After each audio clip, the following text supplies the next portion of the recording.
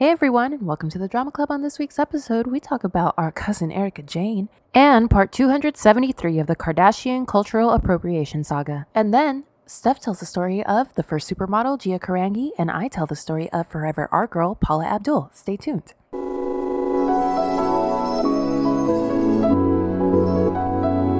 What up, fam? It's good, y'all. Feels good, right?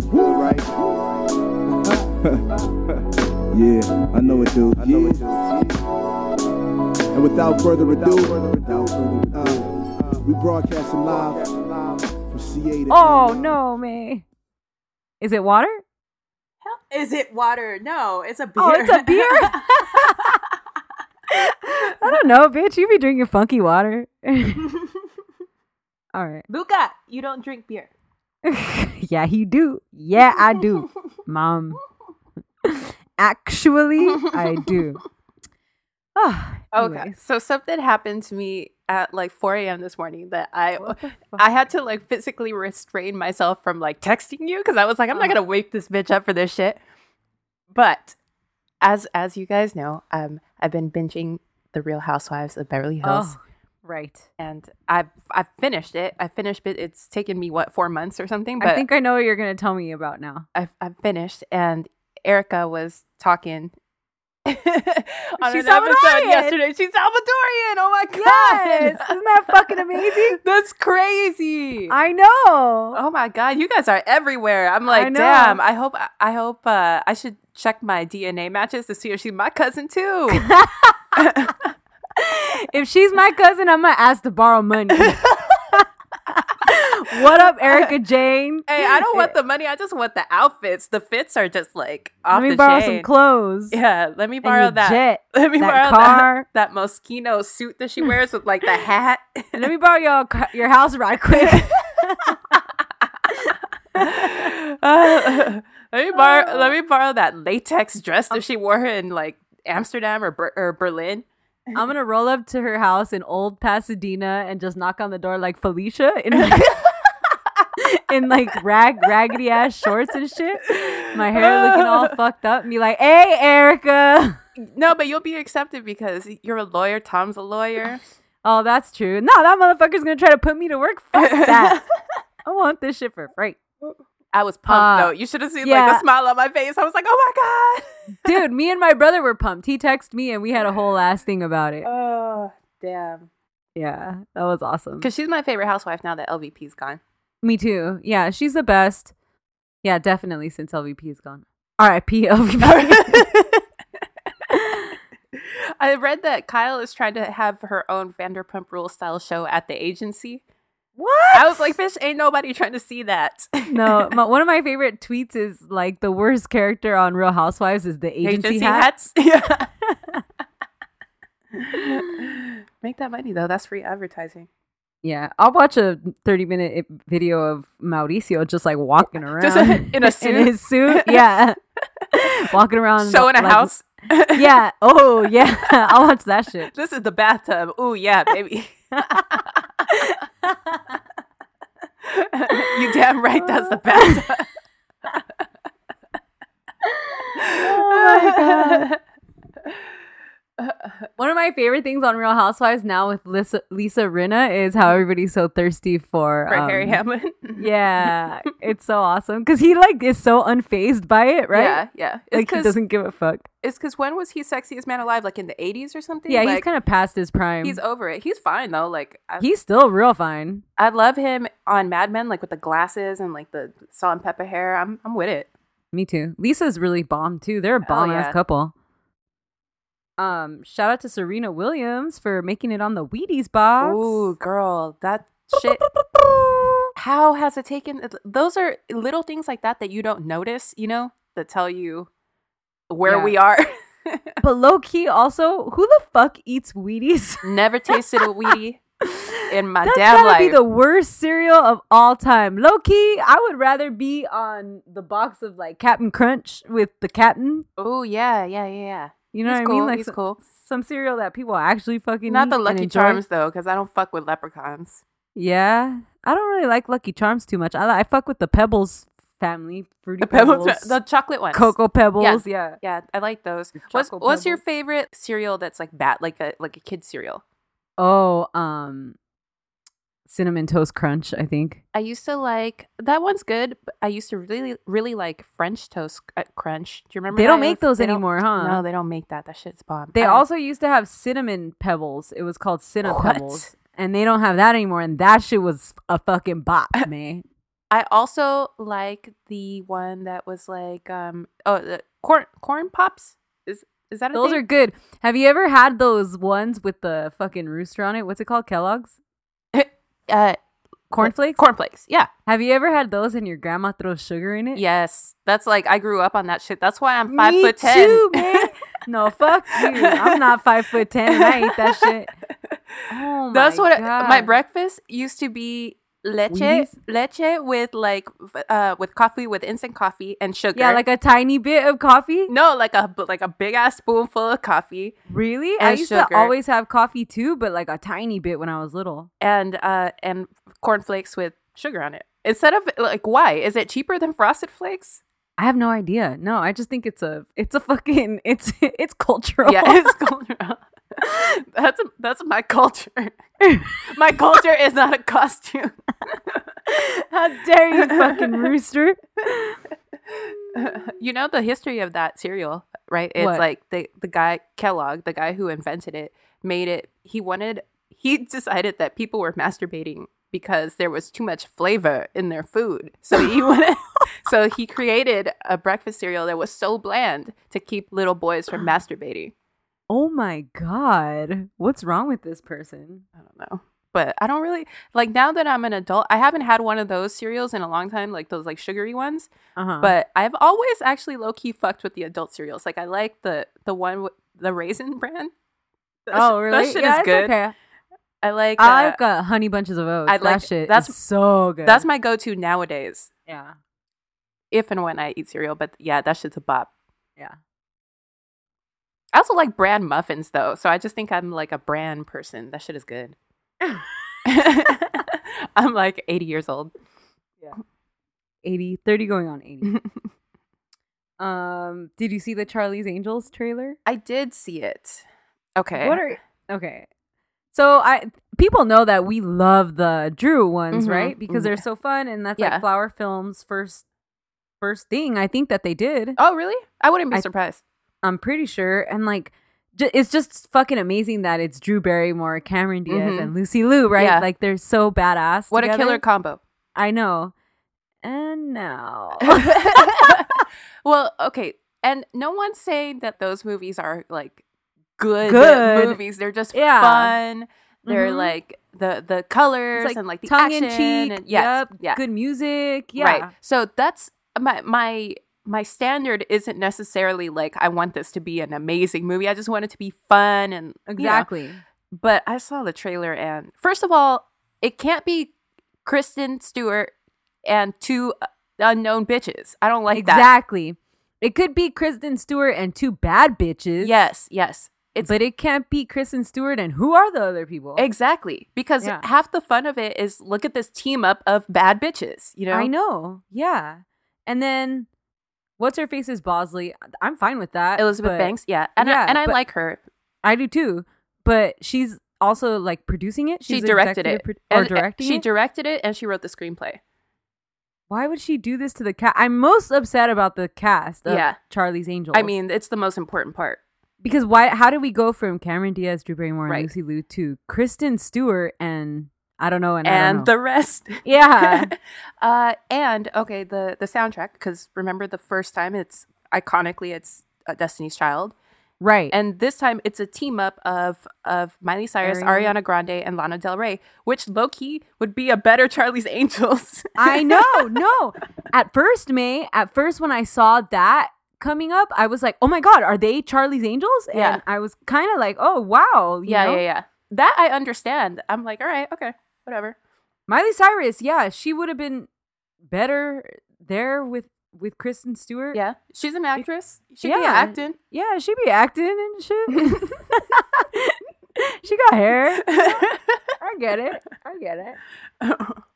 I don't mind. I feel Kristen Stewart is a little wooden to me. I don't know that I've ever seen her in anything and been like, she's great.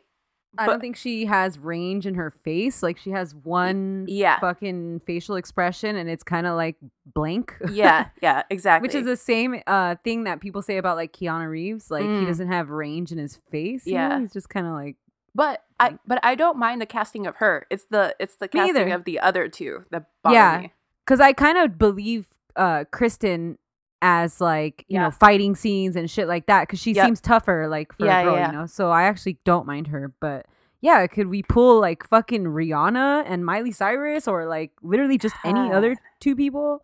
Ugh. And also just the beats on the trailer, they don't seem like doesn't seem like it's hitting. It doesn't seem funny. Nothing seems so great, right? Yeah. The action, the one scene they show of Kristen Stewart fighting, that looks good. Yeah. But I'm not excited. I'm worried. I know. I'm so worried. It's a wash, honestly. Like I'm already like convinced that it's gonna be whatever. Me too. I'll go back and rewatch the ones with Drew and Lucy Liu. Ooh, Barracuda. Yeah. So the other thing that happened this week is Kim Kardashididit again. Oh no, you Kardashididit. Kim Kardashian. Oh, she did what the Kardashians do. Yeah, they be making shit to sell. To sell. And okay, so then this week she debuted 2 new products, right? Right. One, the first being the kimono. Right. Which I don't know, is it like, we know that she trademarked the word kimono, but do we know that it's for the Spanx? Like, it's because I just thought people were speculating that it's for the Spanx. Yeah, it is for this particular product. It is for the Spanx. Okay. And Spanx is not the appropriate word. It's like what's it called? Shapewear. Shapewear. Yeah. Yeah. So she created a line of shapewear that she called the kimono, or just kimono, which quickly started trending on Twitter as Kim Oh No. Yes. Which they already have a problem with cultural appropriation. Right, because they do that to Black people like nonstop. Nonstop, right. Yeah, and now she just, and it's so like, it's just so ignorant. Like, it's just so bad, because it's obviously she's doing it because her name is fucking in it. But I get that you want to play on words. That's fine, but bitch, like, what planet do you live on where you're like, yeah, that has my name in it? I can use that. Swoop, just like she does everything else. I'll take that. Oh my god, it's so fucking awful. So it's bad. So people were calling her out, and of course, and first of all, I want to say that since I've been a little girl, the kimono has been like the most beautiful garment to me. It's like, to me, that's the ultimate. I wish I could put one on. Like, I wish I could feel what it feels like to wear a kimono, and like bringing it back to Erica Jane. Do you remember when they went to Japan and she wore like a vintage kimono? Yes, it was like the most beautiful thing in the world. And they're pieces of fucking art. They're not shapewear. Are you fucking kidding me? And the fact that she's just like, when she knows that she's going to get dragged for it. I know, but they just don't care because they get away with it. Because people stand them so hard. Yeah. No matter how fucking pointless they are. Ugh. I also did not like in the press release for the product where she said that she created, okay, so she has a point. She created shapewear because there are certain garments that she wears that requires different shapes that aren't readily available. Like, you usually have to take scissors to them to make. And as somebody who wears shapewear, I agree. Yeah, okay. That does happen. So good job, girl. Okay, you found a need. All right, let's do this, right? And then the other thing that she put was also, I have trouble finding shapewear that matches my skin tone. Bitch, your skin tone is white. That's the literal color of all shapewear. Like, you can walk in, just like close your eyes and pick one. It's the color of your skin. So yes. Yeah, it's very, very silly. And speaking of the color of her skin. Oh my god. Earlier in the week, as if shit wasn't bad enough, she started off the week by introducing a line of body makeup. That's what it is. Basically, it's like foundation for your legs and arms and shit. It's nothing new, but people dragged her for it, though. Yeah, they were like, really? Or that, what's that one girl that drags everybody? Jamil. Oh, yeah. Jamila Jamil. Did a whole ass thing like, damn, when is it going to be enough? Like, you want kids to put fucking makeup on their whole ass bodies? I don't mind this because I wear body makeup sometimes. Like I have the spray for your legs, you know, like instead of wearing like nylons, it's like like liquid nylons. This isn't a thing that's like for everyday use. This is like you're on a red carpet or you're going to the prom or like whatever. Right. I get it because I use that stuff too. I know what you're talking about, that Sally Hansen one. Yeah. That's the one I use too. Yeah. The spray thing. Mm-hmm. I get it. No, I know what you're saying because it's not something you do every day, but for whatever reason, it still rings bad to me, her promoting this, because she fucking knows what she's doing. Well, that's what I was going to say. My problem with it is that it's like, she's just going to drop it and be irresponsible about it. Like, yeah. Not try to sell it like, oh, look how fun you do this when you're on vacation and you're like, whatever. No, you're taking Instagram pictures on the beach. Every day, you like wear this fucking glitter shit on your fucking knee so it doesn't look wrinkly, because knees can't be wrinkly now, kids. Everything is Facetune. Facetune your fucking veins and shit. Facetune your nipples. Facetune it all. But I saw somebody posted already like a picture of, it was like somebody's mom. She was like, oh, thanks Kim for making this product because her mom had those like really bad veins. Yeah, like veins? Yeah, and like thrombosis or something, and she used the makeup to cover it, and she was like, for the first time in years she can wear a dress or shorts or something like that. Yeah, I love that. That's great. Yeah, that's absolutely great, but that's not what she's promoting. Right. You really need to be responsible with stuff like this, especially when you're that family, because so many young fans. Yeah, their fans gotta be like what, 13 to fucking 24 or some shit. Yeah. Oh. And you're dumb when you're that old too. That's the problem. Oh too. yeah, just, you like, eat that shit up. Yeah. Yes. There are problems when you're that old that you didn't even realize you had until somebody told you. You know. I know. Yeah, that's the thing. Yeah. Like perfectly happy with your fucking fucked up legs. And then fucking Kim Kardashian's like, hey, throw this fucking glitter cake makeup on your knee. Yeah, so they did it again. They're at it again. They're at it again, Jimmy. And now the basic step. It's easy to follow. It goes like this. Girl left, white, one. Boy right, black, one. Girl white, black, two. A boy black, white. Girl boy brown, black. Oh, well, you see how it goes. Hello, everyone. My name is Stephanie. And my name is May, and together we are the Drama Club. Thank you for listening. The club is now in session. Yes. Oh, we need to remember to do that every single episode. I like how that shit goes. Yeah.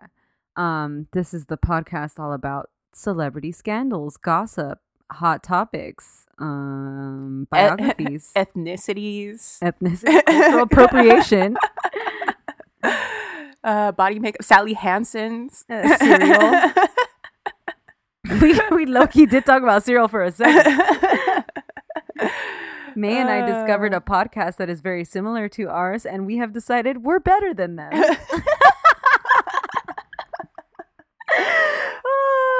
Honestly, I think like the world has decided that we're better than them. Thank you, May. Thank you. I accept.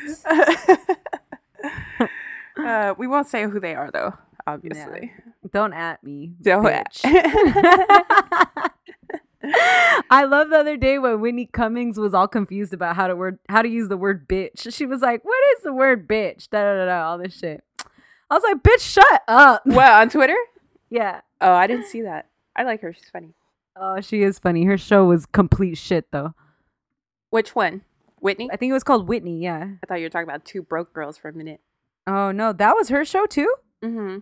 Wow, I didn't know she wrote that. She also did, remember Chelsea Handler had a short-lived show that was based on her life with homegirl from Orange is the New Black in That 70s Show.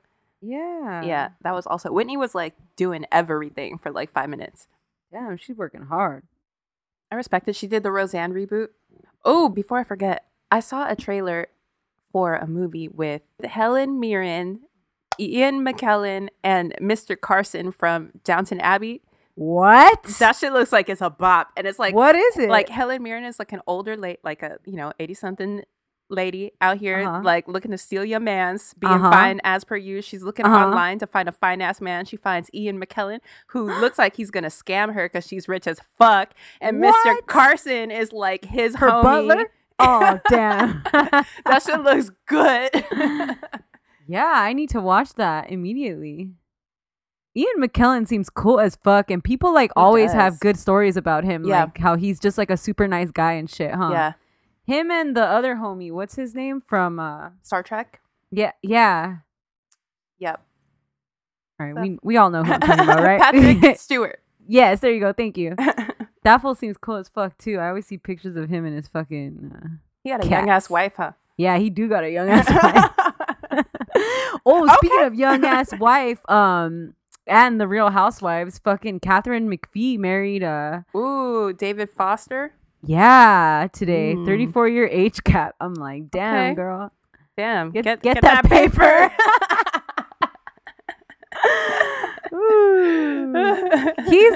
He's a good looking guy. He is, but he doesn't look very good anymore.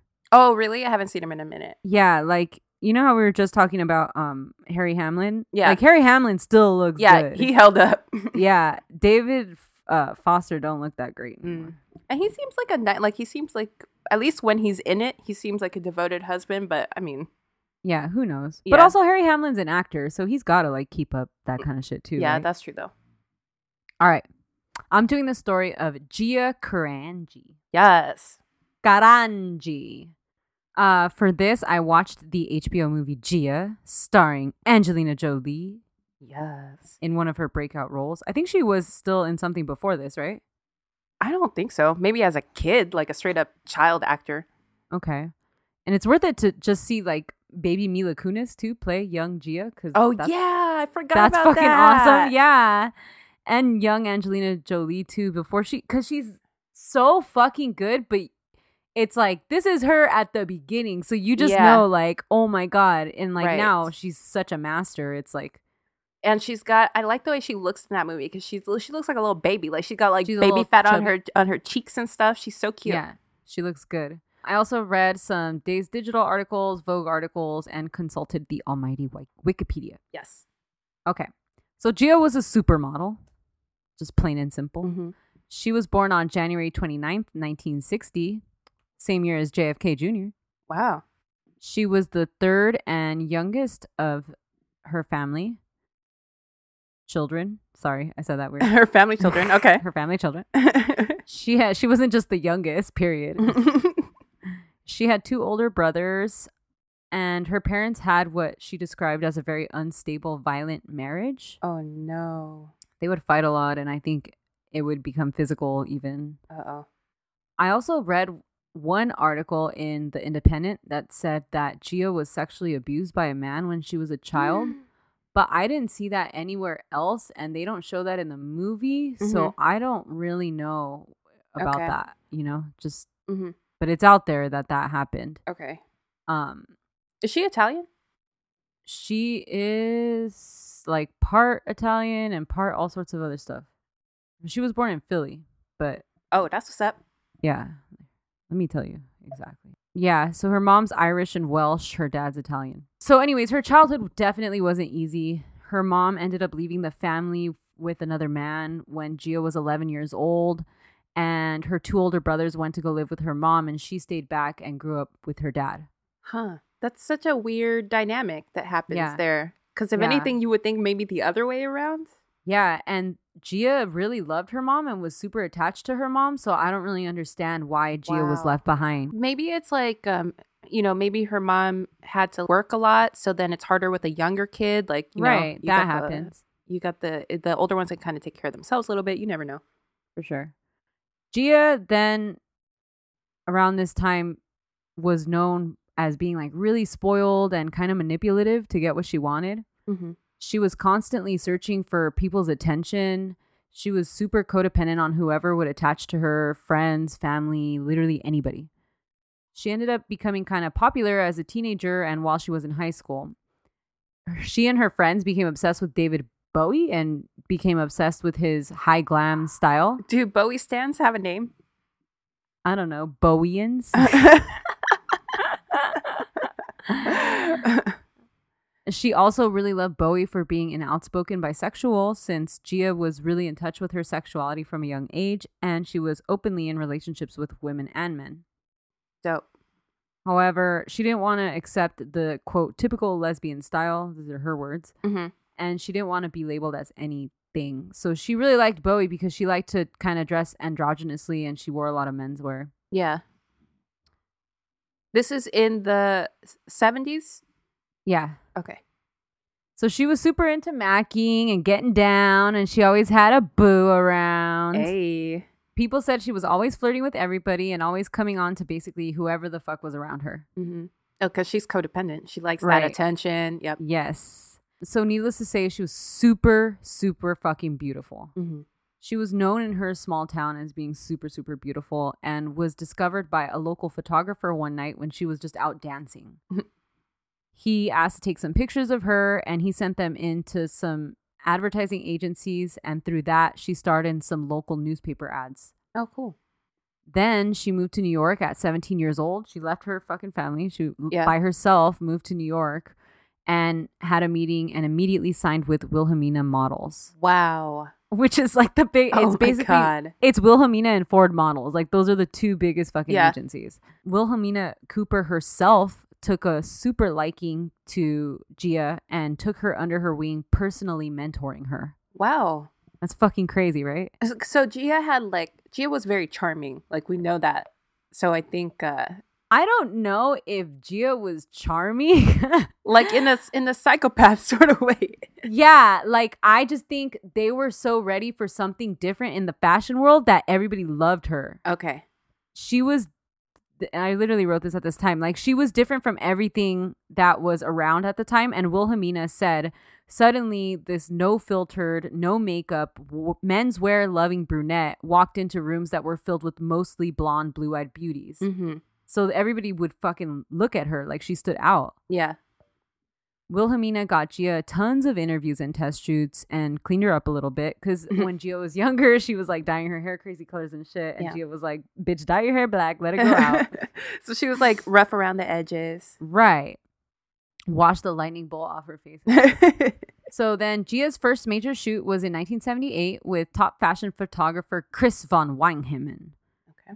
They had a photo shoot, and afterwards, he asked the models to stay behind to pose nude for him, and none of them did except for Gia. So he had her pose nude behind a chain link fence with makeup artist Sandy Linter, who Gia became obsessed with. Personally or? Personally. Okay. This part of the movie is awesome, too, because you see full-blown naked Angelina Jolie. Oh, my God. She just, like, standing there, fucking naked, all crazy. Wow. Yeah, it's awesome. So Gia and Sandy briefly dated, but they never had a stable relationship. Mm-hmm. Because when they met, Sandy was in a relationship, and after that, they just never really got it together to settle down together. Yeah. Sandy was like committed to her man, and Gia was over the top obsessive, so that caused problems. Oh yeah. So it just never really came to be. Mm-hmm. And Gia was super, super needy, so she obviously hated the rejection, and she felt like she was all alone in New York because she was basically. Her family was back in Philly. Her mom barely fucking cared about her, and she couldn't get into a real relationship, so she felt super alone. And she's a little tiny baby. She's, what, 18, 17 19? years old, yeah.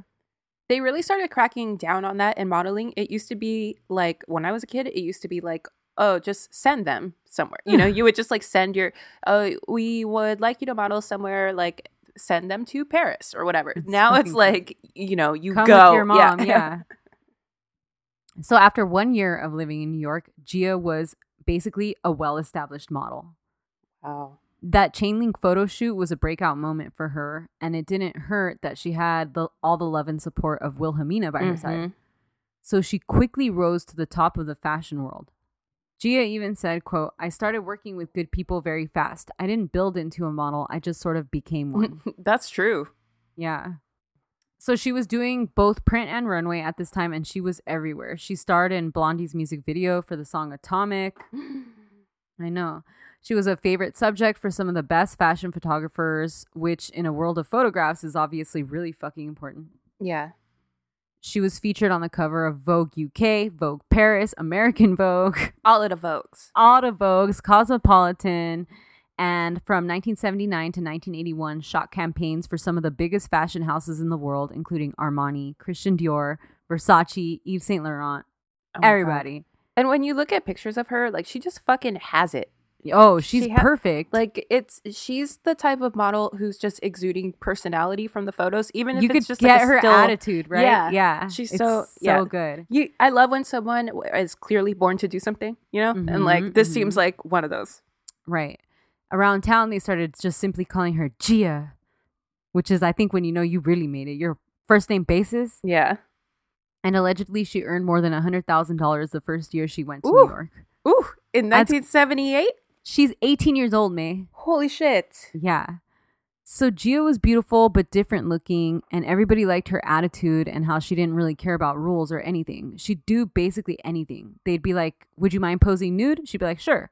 Yeah. Would you mind taking off all your makeup for this? Sure. Would you mind putting on all this fucking makeup? Sure. Like, she didn't give a shit. So obviously this becomes a problem later on. But in the beginning, it was part of her allure and stuff. Yeah. So, like everybody else who rises to the top at a young age, Gia began partying. Yes. And May knows where the best party was in the late 70s. Studio 54. And early 80s was CBGB. And guess where the fuck Gia was? Studio 54 and CBGB. Hell yeah. Oh, she probably met Debbie Harry at CBGB. And that's how she got in the Blondie video. Yeah. Yeah. She was like allegedly a fucking regular at the clubs almost every night. She was a cokehead. She was a drinker, and everybody loved her. She was a crowd favorite. Yeah. Then, out of nowhere, her mentor and agent, Wilhelmina Cooper, got sick and died in March 1980 at 40 years old. Oh my God, what she died? I know. She had lung cancer, but it had been undiagnosed, and suddenly it was like she got hospitalized, and then it was like she's dead. Wow. On some Betty Draper shit. Yeah. So Gia was fucking crushed. Yeah. Oh my God. Since basically she had found in Wilhelmina what she had lost from her own mom. Yeah. So this, combined with the instability of her relationships, caused her to really fall into a sort of depression and into the world of drugs really hard. Yeah. And then the other thing is, Wilhelmina, if anything, that's the one adult in your life who's like especially in your business, is your business mentor. So she's going to be like, don't fuck up your bag, you know? Like, exactly. Show up here at this time, do this. So somebody's there like keeping her in looking check. out for you. Yeah. Yeah. So first, Gia was like, she was a cocaine user. She snort cocaine. And the trend at the time, I guess, with upper crusty folks was that injecting heroin is like really ghetto. So she started snorting heroin. And then obviously that led into her injecting heroin too. Oh my God. So her addiction to heroin then completely took over her life. Gia was unable to get in control of it, and it leaked into her professional career. She was canceling shoots like days beforehand or hours beforehand. She was having violent tantrums on set. She had trouble getting along and working with any other models. She would walk out of photo shoots if they took too long. Yeah. She'd be like, I have to go pick up. And she'd fucking leave. And she even started falling asleep in front of the camera several times. Oh, God, this is horrible. It's so bad. I'm surprised that she did that, though, because, like, okay, that's your fucking job. You're a model. Like, you can't have tracks, you know? Like, this is bad. Yeah. Francesco Scavullo, who is a leading fashion photographer and was a close friend of Gia's, recalled a time in the Caribbean when in the middle of a shoot she started crying because she couldn't find her drugs in her bag. So the crew had to like lay her down until she fucking fell asleep. Oh my God. Yeah. And everyone basically said that working with her started becoming impossible because they'd end up taking way too long to get her to get it together enough to pose. Fuck. And people would have to like sit and give her pep talks. Like she'd start fucking crying and like throwing a tantrum, and they'd have to spend all this time to calm her down that it would fuck up like the whole shoot. Oh my God, somebody help her. So it was a disaster. And this was, like I said, when she was at the super tippity top of her career. So she was fucking up photo shoots with some of the biggest fashion houses ever. Oh my God. Just 2 years after coming on scene. At this time, she had a shoot for American Vogue where she had track marks on her elbows, which required extensive airbrushing. But in the original press of the November 1980 issues, reportedly, you can still see some of the track marks on her. Wow. In November 1980, after her contract ended with Wilhelmina, Gia signed to Ford Models. But her antics were in full effect, so they dropped her after 2 weeks. Oh, not even a month. Oh, my God. By now, everybody in the industry basically knows she's a disaster to work with, and her career that had flown so high was like steep decline. God damn it. And you know she doesn't have any money in the bank. Yeah. You know, it would be one thing if she was putting money away, but come on now. No, she ain't. So modeling offers stopped rolling in, and all of her friends started distancing themselves from her because they feared that their association could harm their own careers. God damn it. Washed up by 20 years old. I know. And the people that would work with her, nobody really fucking cared about the drug use. Like how you're saying Wilhelmina would have cared. Mm-hmm. Nobody fucking cared. They just wanted the perfect shot. So they would just hide her fucking track marks and work on airbrushing. They'd get her enough drugs to get her through the damn photo shoot. Oh, no. Prop her up. Right? Like no one was really looking out for her. Yeah. And those industry people, they were basically all she had because she was out there alone. Mm-hmm. So at this point, Gia's not getting any work. She's like running out of money. And she's like, okay, I have to try and get clean. Mm-hmm. So she moved to Philly with her mom and stepdad in February 1981. And she's 21 now. Okay. She underwent a 21-day detox and they put her on methadone. She completed the program, but just a week later was arrested after she drove her car into a fence in a suburban neighborhood. Because she was on the methadone or she... No, she was. It was determined that she was under the influence of alcohol and cocaine. Oh, God. So she was charged with reckless driving. After she was released from brief custody, she signed with this agency out in Europe where she worked for a little bit. Mm-hmm. And it was again like she didn't have any money, so she had to do something. And then at this time, she had to undergo surgery on her hand because she had injected herself in the same place so many times. Oh, God. That there was this open infected tunnel that was leading to one of her veins. Oh, God, yeah. Isn't that fucking crazy? That's horrible. She needs to go somewhere where she doesn't know anybody. Yep. Like, she needs to go, like, to a shack in, like, Arizona or something. New Mexico. Right. In late 1981, she was determined again to try to make a fashion comeback, and she signed with Elite Model Management. However, she was still doing coke and heroin at this time. Oh. Most people by now are unwilling to work with her, but other people wanted to give her a shot since she had been such a top model just a few years prior. Mm-hmm. And she still had a few friends that really loved her. Francisco Scavullo took pictures of her for the 1982 April cover of Cosmopolitan.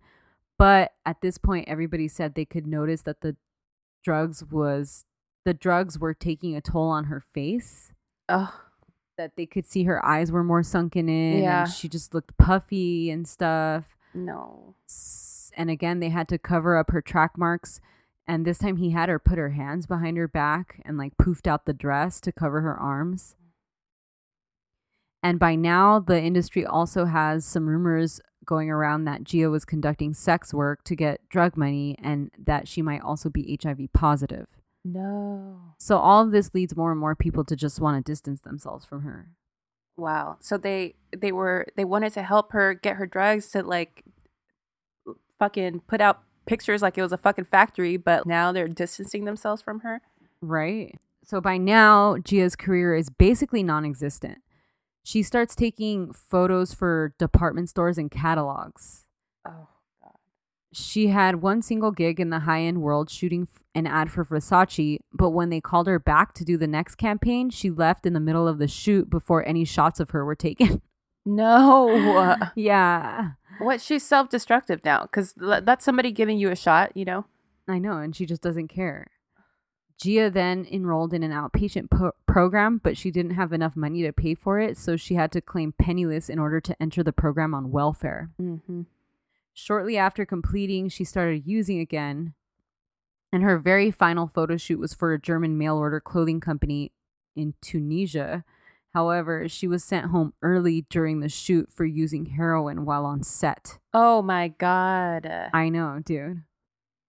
Then in 1983, she left New York for the last time. She had spent most of her money on drugs, and she was no longer getting any offers from agencies or any photographers.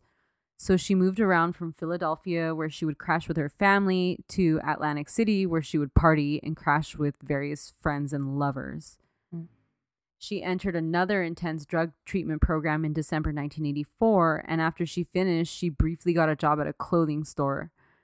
Then she got a job at like a nursing home, but she would quit these regular jobs, like she couldn't do it. She was a fucking supermodel. Yeah, you can't go from the cover of Vogue to be like at a nursing home wiping somebody's ass, like right? Like that's fucking ridiculous. Oh God. So by 1985, she had begun using drugs again, and in order to support her habit this time, she was engaging in sex work in Atlantic City. She came down with pneumonia in December, and she was admitted to the hospital. A few days later, her blood work tested positive for AIDS. Mm-hmm. In the fall, she was hospitalized after being found on the street badly beaten up with bruises on her body, and then it was determined that she had been raped as well. No. It looked like it had been a drug deal gone bad. This was in Atlantic City? Mm-hmm. Okay. She was living, and at that point, she was living on the streets too, which in the movie, they show that after she was released for the pneumonia, after she had been diagnosed with AIDS, that her mom wouldn't take her to live at her house because they were scared of the disease. And I never saw that in any other source, but for me, it's like kind of makes sense. It sounds true considering everything else her mom has done. Mm-hmm. And then why else would Gia have been homeless around this time, you know? Right. But this was also the early days of the virus, so nurses and doctors would wear like all these full body covers before entering her room, which, knowing Gia, probably made her feel so fucking awful because like trash. All she ever wanted was closeness and affection, and now she's just like completely. You know, they used to do like the people wouldn't want to bring in the meals for the patients; they would just leave them out in the hallways. And then people would just like basically starve until one of their friends would come and feed them because they didn't want to go inside. Yeah. You know who I blame? Ronald Reagan. But yeah, that's another story. Then on October 18th, 1985, she was admitted to the hospital and died of AIDS-related complications on November 18th, 1986. Gia was 26 years old. Her funeral was held at a small funeral home in Philadelphia, and there were no attendees from the fashion world, but later it came out that this was because no one knew she had died. No way. Yeah, like there was nobody knew who she was at this point. Like she had made it big so young, and it was for such a short period of time. Yeah. Isn't that so sad? Oh my God. Gia is regarded as one of the first or the first supermodel. Just don't ask Janice Dickinson. Yes, that's what I was going to say. Cindy Crawford rose to prominence the year that Gia died, and she was briefly regarded to as Baby Gia due to their resemblance. What a great nickname. Right? That's so cute. Cindy admitted to Playboy that a lot of the people she worked with in the beginning were photographers who had loved Gia's look and thought of Cindy as a more professional version of Gia. Wow. Yeah. And that's the story of Gia Carangi. Woo! Damn. Everybody go watch the movie Gia. Oh, yeah. That shit's a fucking bop. Where did you watch it? Amazon Prime. Okay. Yeah, I'm going to watch that shit. I was telling you when you said you were going to do this that's like the first movie I watched when I was like real little, where I was like, oh my God, there's naked people and there's like drugs. And then she crashes the car in the movie, right? I remember that. Yes. Yeah. That scene. Oh my God. Yeah. It's fucking crazy. That story makes me really sad though. Any story where it's like lost potential like that. Yeah. Where it's like if you just had one person in your life that would have stepped in to help you, you know, give you a shoulder to lean on, like just someone, but fuck. Yeah, I know. It's so sad. Having learned the basic steps, you'll now forget them completely. I got a story for you, Steph. Okay. I'm ready for you, May. That sounded weird. I don't think...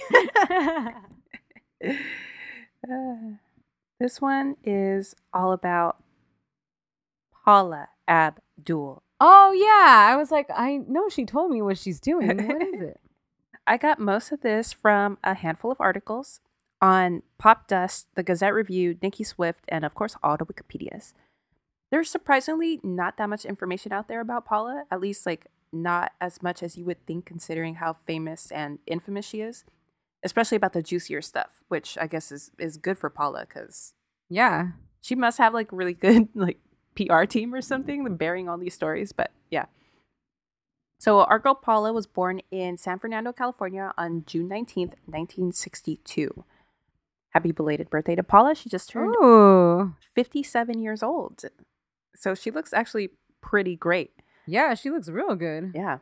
Anyway, so Paula is a real life Valley girl. So shout out to the San Fernando Valley, aka the porn capital of the world.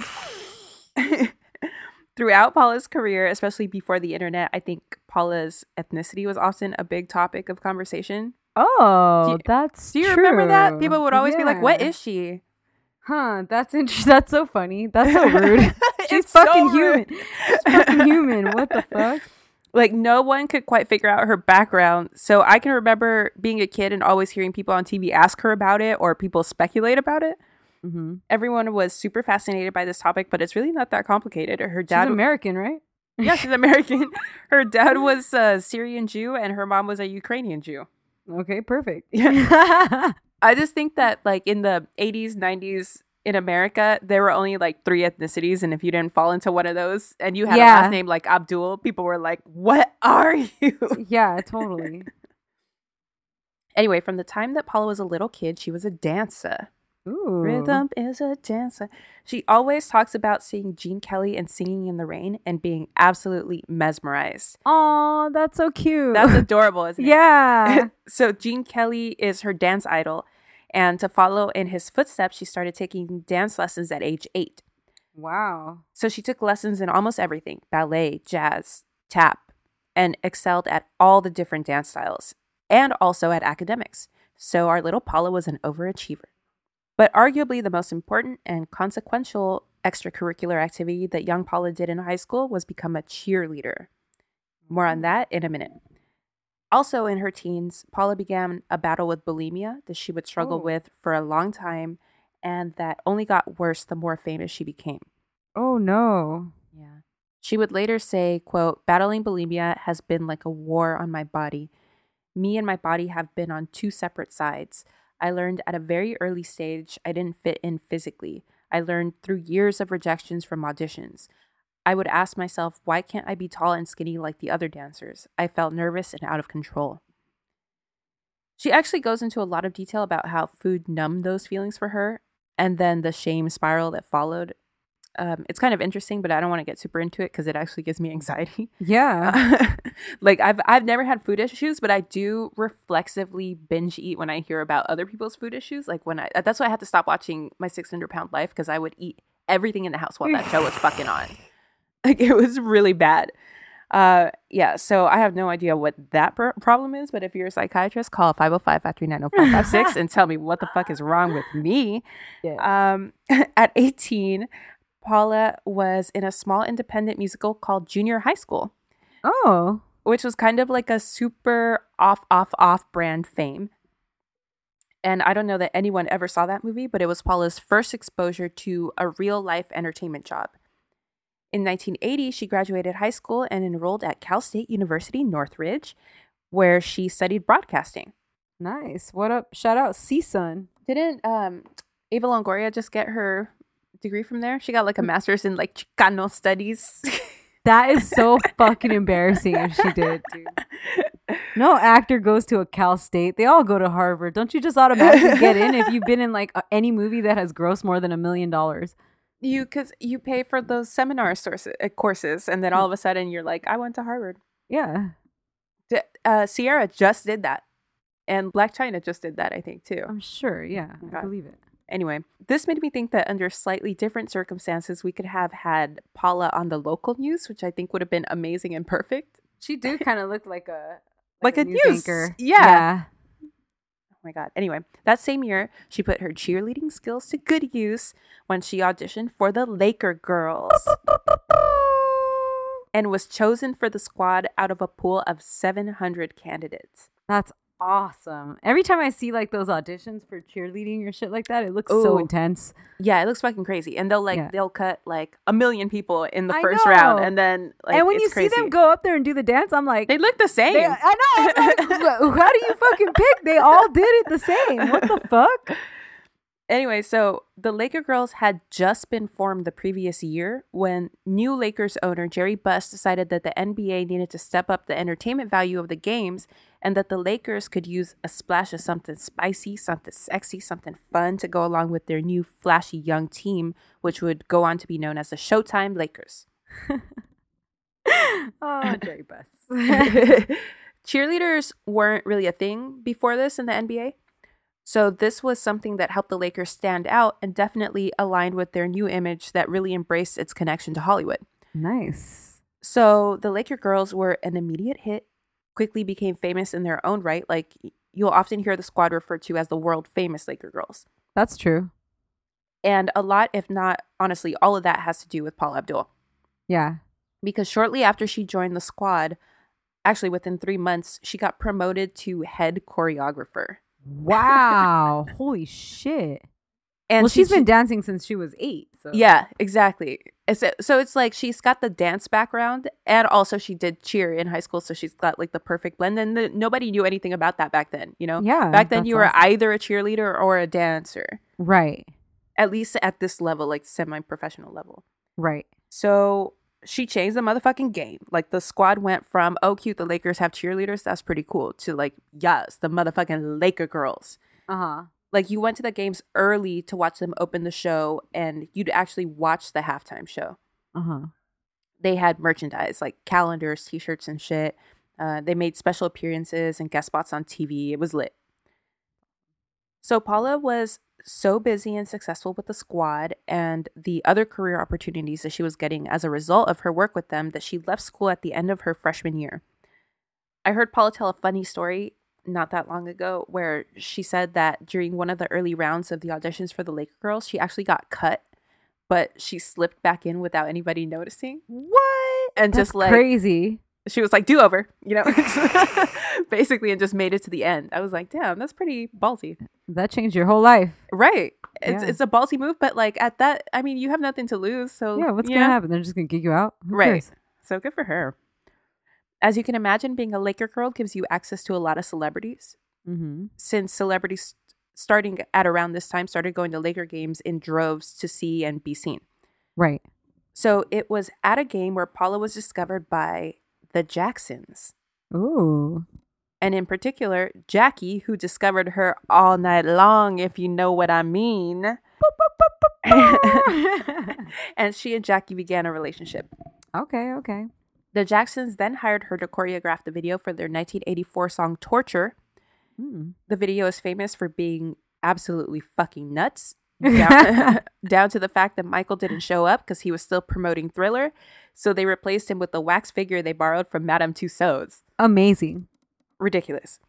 The video shoot was such a disaster that the other Jacksons stopped showing up one at a time throughout the shoot and ended up going over schedule and so over budget that it bankrupted the whole ass production company. Oh my God. Crazy. That was an afternoon delight right there. However, the video, I guess, did pretty great on MTV. And in particular, the choreography was praised. So Paula was hired to choreograph a whole ass tour for the Jacksons, the Victory Tour. Nice. Doesn't sound like a victory, but okay. Which most people actually consider the Thriller tour. Thriller one, right? Yeah, because he didn't do a Thriller tour. Right. And also the majority of the set list was Thriller and Off the Wall and then like some of the Jackson stuff. It was like a handful of Jackson songs. Mm-hmm. So this was a big ass deal, and Paula talks about how terrified she was and how it was a trip at only 22 years old to tell the motherfucking Jacksons how to dance. Oh my God. Especially Michael off of Thriller. Yes, exactly. That shit's amazing. They were already legends, and she was a cheerleader, you know? Yeah. So it must have been fucking nuts, but she did that, and good for her. Through her work with the Jacksons, Paula became Janet Jackson's first choreographer, and she choreographed the iconic videos for What Have You Done For Me Lately? Oh. And Nasty Boys. Oh my God. And When I Think of You. That's my, oh, baby. Yep. And that shit of is so course, Control. Oh yeah, that's the one. Dude, Janet has Do you bops, remember? though. Do you remember Inception, Third Rock from the Sun? Joseph 500 Days. Gordon-Levitt? Do you remember when he did Control? No. Oh, on the lip sync he did? show, and he does the choreography. It's fucking good, man. Oh my god. Yeah, he does a really good job. He's kind of attractive. No, he's cute. He's like if like Justin Long, but I would fuck him. Yeah, he's just too short, but Yeah. he's cute. Yeah, When he's I think of you, I yes, baby. You know what song she didn't choreograph, which I thought was weird because it's sort of like in this era and also fits the vibe. The what? It's the pleasure principle. Oh, yeah, yeah, that one's a bop. So, go ahead. Sorry, no, I'm just thinking about Janet Jackson songs now. Go ahead, I know. Go ahead. So, of course, these videos would make Janet a star. Yeah. And go on to define the sound, look, and feel of pop music and music videos in the mid-1980s. It's almost hard to describe how important this was because music videos aren't really a big deal anymore, but at the time they were huge. Right. And honestly, the influence of Paula's work with Janet can still be seen in music videos to this day. Of course. And I know we talk about this a lot, but like I miss music videos. Like, me too. Once I started watching, I watched all these videos, of course. Then I got into I started watching the old Madonna videos and like Beastie Boys, Sabotage, and like they're so what good. happened? I don't know. I have no idea. All the Spike Jonze music videos are fucking great. I used to have his DVD. We used to watch that shit in college all the time. Yeah, remember he did the Fat Lip documentary thing? Mm-hmm. Yeah. Oh man. What happened to Spike Jonze? I don't know. That's a good ass question. Where you at, my dude? Yeah. Chilling on the Coppola Ranch somewhere. Yeah, I hate that I'm old enough now to be like, in my day, music videos were art. But they were. Remember Kanye's video for Flashing Lights? Oh, Is that Spike Jonze? I don't think so. No. That shit was so good. Yeah. That might be one of the last like great music videos. Artistic videos. Yeah. Yeah. Anyway. So fun fact. Bloop. Paula choreographed the iconic Tom Hanks giant keyboard piano scene from Big. What? Yes. That's so random and awesome. Paula is a fucking icon, man. And it hadn't really hit me until I saw it all like in one place when I started. Yeah. That's amazing. She also did the dance sequences in Zamunda from Coming to America. Wow. Where she met and later dated Arsenio Hall. Ooh, okay. That's a cool ass couple. That's a great couple. And like they have a really cool dynamic because she goes on his show. They seem like they remain friends because they're like just real cool and chill and like he seems dope. Like he seems really dope. Why doesn't he still have a show? I don't understand. He needs a show. Okay. Yeah. She did Jerry Maguire, which I don't remember there being dancing in it. Was there like maybe touchdown dancing in it or something? Yeah, like what? She might have done there are cheerleaders though. Oh, okay. Yeah, so that makes sense. She did the cheerleading sequences from Best Picture winner American Beauty. What? Uh-huh. And she won an Emmy for her choreography for her own performance at the American Music Awards. That's awesome. And she also has an Emmy for choreographing an episode of The Tracy Ullman Show. Wow. I love Tracy Ullman. You know what's funny is I'll always remember this one thing when American Idol was huge. It's got to be like season 1 because it's classic Paula, Simon, and Randy. And Paula and Simon are getting into it over somebody that he wants to cut and she wants to keep. And he's like, who are you anyways? He says some shit like that to her and she starts fucking listing all her accolades and it's fucking awesome. You know what? I remember that. I think because it was season 1 or season 2. It was really, it was like all over the place that this happened. Yeah. And everybody, and Simon just shut the fuck up. Like right. Because I feel like people don't, remember. They don't give her the respect that she actually deserves. Because she's so behind the scenes on a lot of this stuff. Yeah.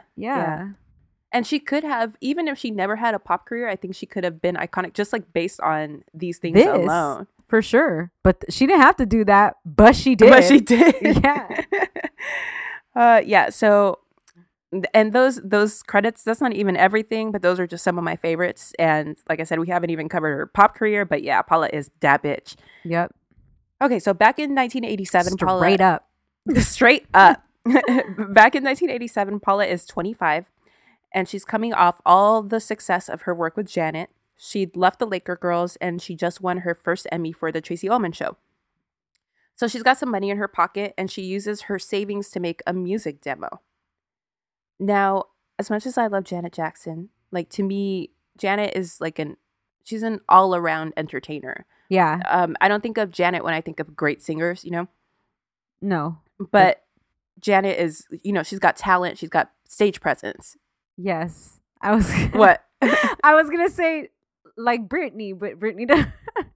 Britney Janet, don't dance well. Right. Yeah. Like if Britney could dance, she maybe like J-Lo, but I don't like J-Lo's music as much. Right.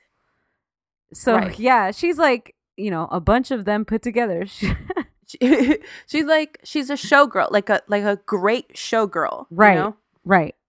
So Virgin Records had just recently formed, and one of the executives had just come off working with Janet on her debut for another label. And he was like, "Is Paula a great singer? Yeah. She can sing, like whatever. She could carry a tune. But she gave Janet all of her swag. She's mad talented. I think we can sell this and have our own Janet Jackson." Of course. So she gets signed to Virgin Records. And she releases her debut album, Forever Your Girl. That's a great title. The first singles didn't really do much, and I think everybody was ready to write it off as a flop. But the third single, Straight Up.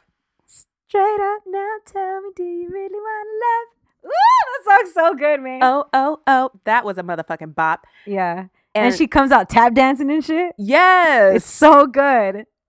And that was the thing. Like she had after working with Janet and the Jacksons and stuff, she already had like, my videos need to be fucking on point. Like, right. She knew what it took. Yes, exactly. So 64 weeks after it was released, the album hit number 1. Wow. Because since like the first 2 flopped, it took a long time. That's awesome though. Damn. So it hit number 1 and it would go on to be the most successful debut album in history after selling 18 million copies. Holy shit. That's awesome. And like I said, the videos were on point, most notably the video for Opposites Attract. Yes. Which featured Paula dancing with an animated cat named MC Scat Cat. Yeah. MC Scat Play. No. And that video actually won her only Grammy to date for Best Music Video.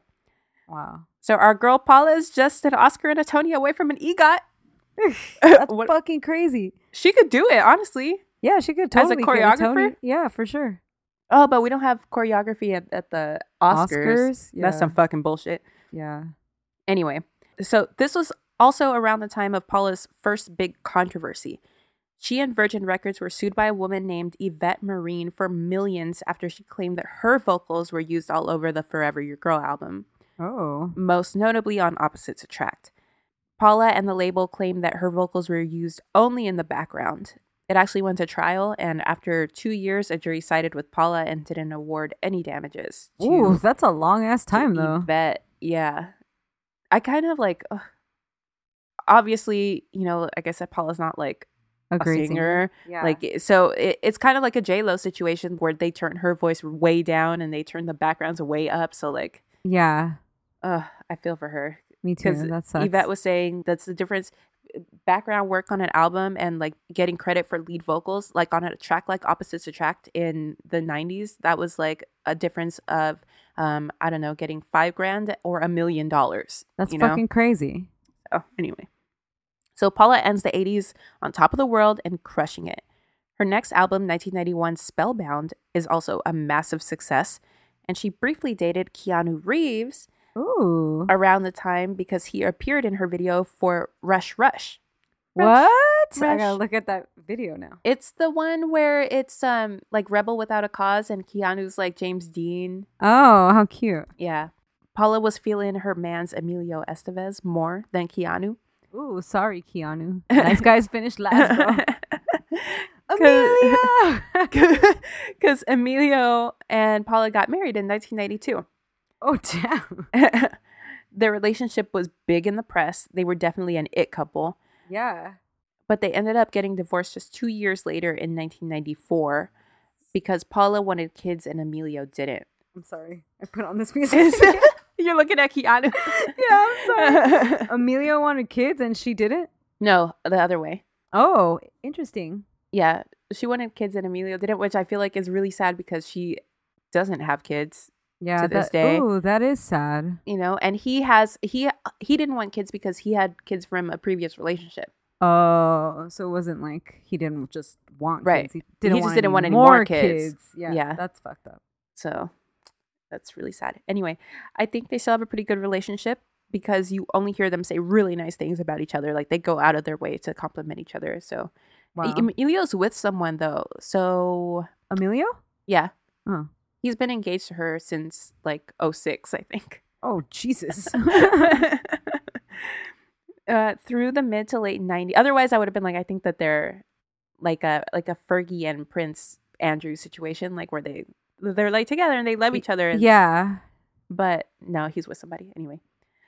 Through the mid to late 90s, Paula's career takes a dip after her next album flops, and she becomes kind of a has-been, which I think is crazy considering how huge she was. Right. It reminded me, like, when you were talking about Gia.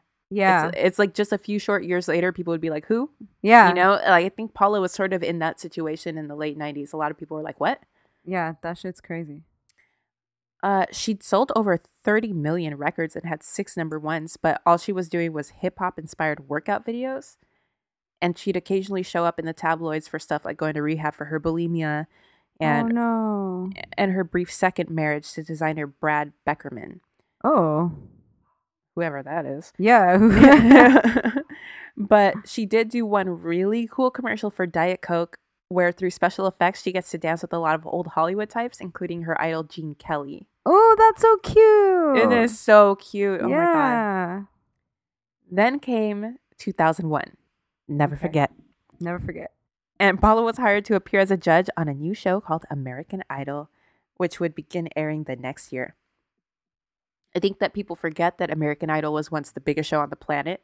Yeah, it was fucking huge. It was huge. They were doing like damn near Super Bowl numbers like every single week. Yeah. It's because they should have ended it like fucking 10 years ago. Yeah, they should have ended it like after, who was the last like real, like a Jennifer Hudson type? Yes. Okay, so they were doing like crazy numbers for most of the early 2000s, and Paula was beloved and embraced as the nice, sometimes wacky judge who served as a foil for the blunt and mean judge Simon Cowell. So now Paula is reintroduced to the world on arguably the biggest stage at the time, and she does her best to ride this new career high. She appears in commercials. She sells shit on QVC. She releases a greatest hits record. Our girl Paula is busy. She is everywhere, and she's making between 5 and 8 million a year on Idol. Wow, that's awesome. Good for her. Yeah. She actually, years later when she leaves, she wanted 20 million, and they said no. But Auntie was talking about The Voice and how I think Adam Levine, they had offered him somewhere like 15 million. And that's the money that he turned down right now when he refused to renew his contract. Okay. But he was making somewhere in this Paula area, like 5 to 8 million. And Auntie was like, that's actually not that much considering like how much work goes into it. Like, you know, you're like working full time. You're working full time on this. Yeah. But yeah, so she was making that money, but well deserved, you know? Right. Anyway, so she's getting a lot of attention, and with that, increased scrutiny. Right. In late 2004, Paula hit a car pretty badly when she was driving and just took the fuck off. But the thing is, by 2004, people had cell phones with cameras. Yes. Even if they were just flip phones or whatever. Because the woman that she hit snapped a pic of Paula's license plate. Paula got caught. She had to plead no contest to the misdemeanor hit and run charge and got 24 months probation and a $1,700 fine. Oh, damn. Ooh, that's hella messy, girl. I think like this is when you start to see the cracks showing up on Paula. Yeah. Just a few months later, in May 2005, Corey Clark, a former contestant on the second season of American Idol, who'd been dramatically kicked off the show for not disclosing his criminal history, alleged that Paula coached him while he was on the show. Ooh. And that they had a 3-month-long sexual relationship. Ooh, salacious. Clark wrote a book detailing his allegations against Paula called, quote, "They told me not to tell the truth, comma, so, ellipses, colon, the sex, lies, and politics, as in Paula. Oh my gosh. Of one of America's idols. Jesus. He might as well have just been like, the time I fucked Paula, like, oh my God. What is a title? That's ridiculous. My favorite thing. Politics. Ridiculous. So he released that book along with his self-titled debut album, Corey Clark. Oh my gosh. And that shit was not a bop. It was not. And no, it actually had production on it by like the Black Eyed Peas. Oh, wow. That sucks. It didn't go anywhere. Wow. So Corey claims that Paula told him how to dress, how to do his hair, what songs to sing, etc., etc. Wow. As proof, Corey provided phone records showing hours upon hours of late-night phone calls, a fairly benign voicemail, and a bottle of prescription cough syrup allegedly prescribed to Paula, which he had for some reason. So the implication being like, they were casually. You have to have some level of intimacy with someone to have like their prescriptions, Well, that's true. So Paula responded to the allegations by saying that she, quote, would not dignify his claims with a response. Oh. And quote, not only do I never lie, I never respond to lies. Which is, that's hilarious because that's a response. Yes. Fox and the producers of Idol hire a third party to investigate the claims, which of course find no wrongdoing on Paula's part. And the scandal eventually went away. Although I'm curious about how it would be handled in the Me Too era. Yeah, that's true, actually. This would be a really interesting case because it's, the other way. Yeah, that is true. And it's not like she didn't rape anyone, but it's right. like power dynamics. Of course. I think this would be up there with, it would be murky, sort of like the Aziz Ansari thing. Oh, yeah. It would be something like that. But yeah, we kind of don't know how to feel about it. Right. Just an interesting thought exercise. Right. Also, Corey Clark has had several run-ins with the law having to do with violence against women. Oh. So I don't know if he's no fucking... I don't know if he respects women enough to tell the truth or, honestly, I don't know. Yeah. By 2007, Paula has been on Idol for a few years and then decides to star in her own reality show, Hey Paula, for Bravo. This would ultimately prove to be a big mistake. Uh-oh. She acts fucking crazy on the show. Uh-oh. But she does say one of the all-time great lines ever said on reality TV, which was when she was caught on a hot mic saying that she was, quote, tired of people not treating me like the gift that I am. Oh, shit. Yo. I wish that would have been like my senior quote. Yeah. In the yearbook. That shit is good. That's amazing. Paula criticized the way the show was edited and declined to do a second season, but the show was canceled after 7 episodes anyway due to low ratings. Oh, that sucks. Although I actually kind of want to watch it because the YouTube videos are insane. Like the few clips that I've seen, it looks actually really good. Yeah. it's like a crazier Real Housewives. Mm. Also, it reminds me a lot of what might be in my top 5 favorite shows. HBO's The Comeback with Lisa Kudrow. Oh, yes.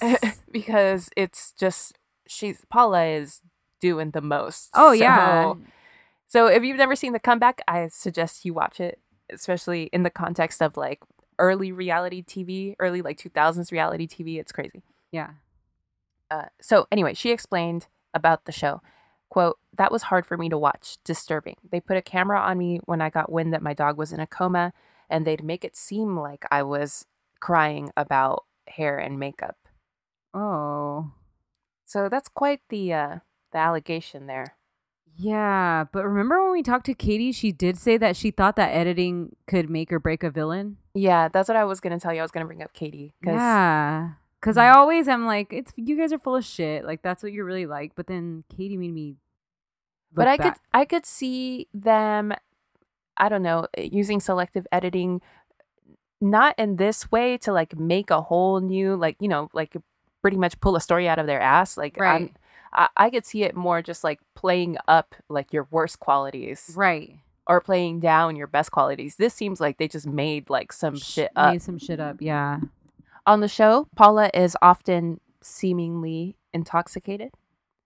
Although later in 2001, she told Julie Chen Moonves that she's never been physically drunk in her life. Oh, just mentally, just emotionally. I've been all three in like the last 24 hours. But if you want to have a little fun, look up Paula Abdul drunk on YouTube. Oh, there are several compilations of her on her show, on the news promoting American Idol, on QVC selling shit, on American Idol itself. Her behavior was kind of low-key concerning for a point. Paula denies that she has any problems with drugs or alcohol, but a few years later, she admits that she does have a physical dependence on painkillers. Oh, wow. Ultimately wearing a patch during the American Idol years that administered an opioid dose 80 times that of morphine. Holy shit! She says she needed it following a chronic pain diagnosis after dance injuries, car accidents, and a plane crash. What? Okay, the plane crash. This is a story that came to my attention last week from Jezebel, which is why I wanted to do Paula in the first place. Uh-huh. Since at least 2003, Paula has been claiming that she survived a plane crash for which no records exist. Oh my God. She says that she was getting from one date to another during her Under My Spell tour, which ran from 91 to 92. She claims that it was a 7-seater plane, one of the engines blew up, a wing caught fire, and the plane crash landed in Iowa. She says that she was unconscious, pulled from the plane, had to have 15 cervical spinal surgeries, and that's why she seemingly disappeared for 7 years in the mid to late 90s. And there's no record of this? Nothing. Oh my God. Paula, please. Literally not a single record. No hospital record. No records with the National Transportation Safety Board. And come on. They would absolutely, that's their fucking job, to keep track of every single plane crash, investigate and like find out what happened to save other people. No, they have no record of anything like this ever happening. Wow. No newspaper reports from the time. And if you think about it, this was like when Paula Abdul was one of the biggest stars. She's up there with Madonna and Janet and Whitney at this time. She's like 91, 92, one of the hottest stars. You would think that she's in a plane crash, you would see something. But no, nothing. Just the first time she mentioned it on Dateline in 2003. A couple of radio interviews since then, and her appearance a couple weeks ago on RuPaul's new talk show, which is why this is up. Plus, her timeline of events of when it supposedly happened is very strange because she was in the middle of a tour going from one stop to another, and we know that she didn't cancel any shows. Oh, yeah. She claims that it happened on her birthday, which during that tour was on a day before a show in Denver and a day after a show in St. Louis. And she played both shows. Yeah, because she wasn't in a fucking plane crash. That's why. Like, really 15 spinal surgeries and you didn't take a single night off? It's always scary to me when people reach this level of lying. Yeah. Because it's for what? Like, yeah. And why stick to the lie? Like, it's so we all know it's fake. Right. So why stick to the lie then too? That's also fucking scary. Yeah. I think she's reaching, she has a drug problem. Right. And she's reaching for ways to explain it away. Yeah. Plus, the other thing that's weird is that she claims it happened in 93, and you would think you almost died, you had this near-death experience, you would remember what year it happened. Mm-hmm. She claims it happened in 93, but that tour was between 1991 and 1992. Okay. Also, she didn't really go away for 7 years after the Under My Spell tour. She released and did shows for a whole ass other album, the one that flopped. And she did those workout videos, those hip hop workout videos. Yeah. So it's just not, it doesn't add up. But then in the comments of this story in Jezebel, someone wrote that their homie used to work at this Starbucks in, I think it was like in Brentwood by her house, and says that Paula would call in at least once a week and try to order Chinese food from them. Oh shit. So yeah, she doing stuff. Yeah, she faded. In April of 2006, Paula filed a police report claiming that she'd sustained a concussion and spinal injuries at a party where she argued with a random guy and he threw her against a wall. Oh no, I've been there, girl. Don't be arguing with random guys. There's literally no other info on this aside from the police report, so. Wow. In November 2008, a 30-year-old woman named Paula Goodspeed killed herself in her car outside of Paula's house. Oh, no. She was found surrounded by prescription pills, photos, and CDs of Paula. Oh, no. She legally changed her name to Paula, sent our Paula flowers, and auditioned for American Idol a few years before. Oh, man, that's scary. Her family claims she is not a stalker. What? What? Well, I think she technically didn't like stalk her. Right. She was just like obsessed. Yeah. Anyway, Paula left Idol in 2009, did a stint in rehab for the painkillers, and has kept busy judging other competition shows, including The X Factor and So You Think You Can Dance. Mm-hmm. She's perfect on So You Think You Can Dance. I don't know why she... Yeah, wasn't there to begin with. Yeah. In 2000... And she's not on it anymore. Like, she quit. Okay. I think... I don't want to speculate, but she has a problem keeping almost any job. But except for American Idol. Mm-hmm. So anyway... in 2012, she and her insurance company had to pay out $1 million settlement to a woman who fell in her driveway. Wow. In 2014, she sued a company called UVA Sun West after claiming she received second and third degree burns from a tanning treatment and was seeking damages in excess of $25,000. Wow. That doesn't sound like enough, but anyway, I think they might have just paid her because that shit just went away. She just announced a Vegas residency called Paula Abdul, Forever Your Girl. Okay. At the Flamingo, which starts in August and goes through next year. The Flamingo? Mm-hmm. At the Donnie and Marie Theater. Oh, no, girl. That's also where Toni Braxton and Babyface did their little residency, too. Anyway, and that puts us up to date with the iconic Paula Abdul, Forever Our Girl. Nice. Great job, May. Thanks. The best part of this is that I got to listen to Janet Jackson ASAP. Gotta watch the videos. I think. For sure. Dude, Janet has... We gotta do Janet. Yeah. She got but she's like so rich and famous. Yeah. All her scandals are real secret. Yeah. And all her shit, her shit doesn't come out until like years later. Yeah. So who knows what's going on right now. Well, that was our episode. Thanks for listening. Hit us up on Instagram and Twitter, as always, at Drama Club Pod, on the website, dramaclubpod.com, and on the Gmail, dramaclubpod@gmail.com. On the hotline, 505-539-0556, at our P.O. Box, P.O. Box number 27433, LACA 90027, and leave us a review wherever you listen to podcasts. Bye. Bye. However, whatever with your helmet.